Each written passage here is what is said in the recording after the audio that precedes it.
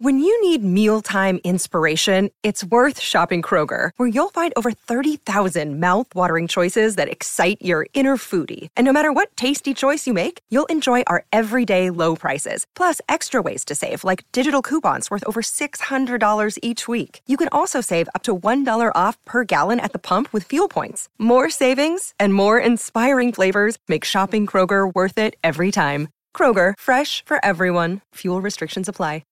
G'day, Mike Hussey here, but you can call me Mr. Supercoach. KFC Supercoach BBL is back and there's 25 grand up for grabs. So what are you waiting for? Play today at supercoach.com.au. T's and C's apply. New South Wales authorisation number TP/01005. Life's so full on. I've been working on this deck for ages. These steaks don't cook themselves, you know. Life's good with a Trex deck. Composite decking made from 95% recycled materials that won't rot, stain or fade. Trex, the world's #1 decking brand. Sport is our religion. And here is Smithy's sermon.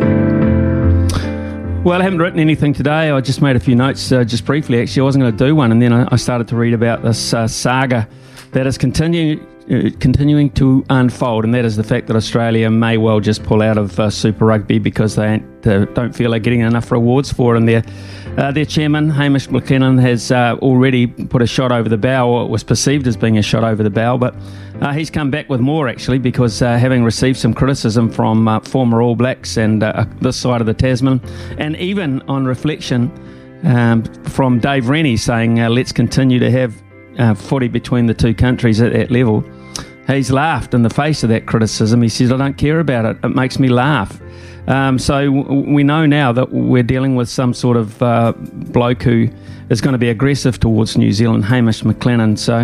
And it was $1 in shortening too that Phil Kearns would jump in on the back of it. Of course, Phil Kearns at one point was going to be the boss of Australian rugby, but missed out. They didn't want him.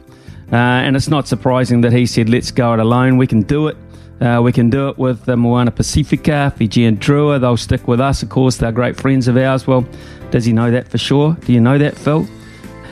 And why do you really want to take your bat and ball and play in your own backyard by yourselves?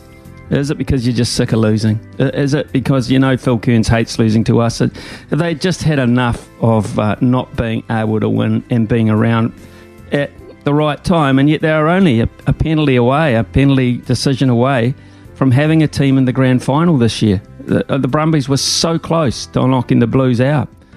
So what is the issue, really? Will it close the gap internationally? How can it? How can the Wallabies get closer to the All Blacks? How can they possibly, if they're playing substandard rugby against players who aren't quite up to it, week after week after week? So Dave Rennie is the voice of reason over there. Mark Robinson has done the right thing here. He's made one comment, and that is, let's just deal with it the right way. That is at board level, behind the scenes. Let's not deal it as a fight in the media.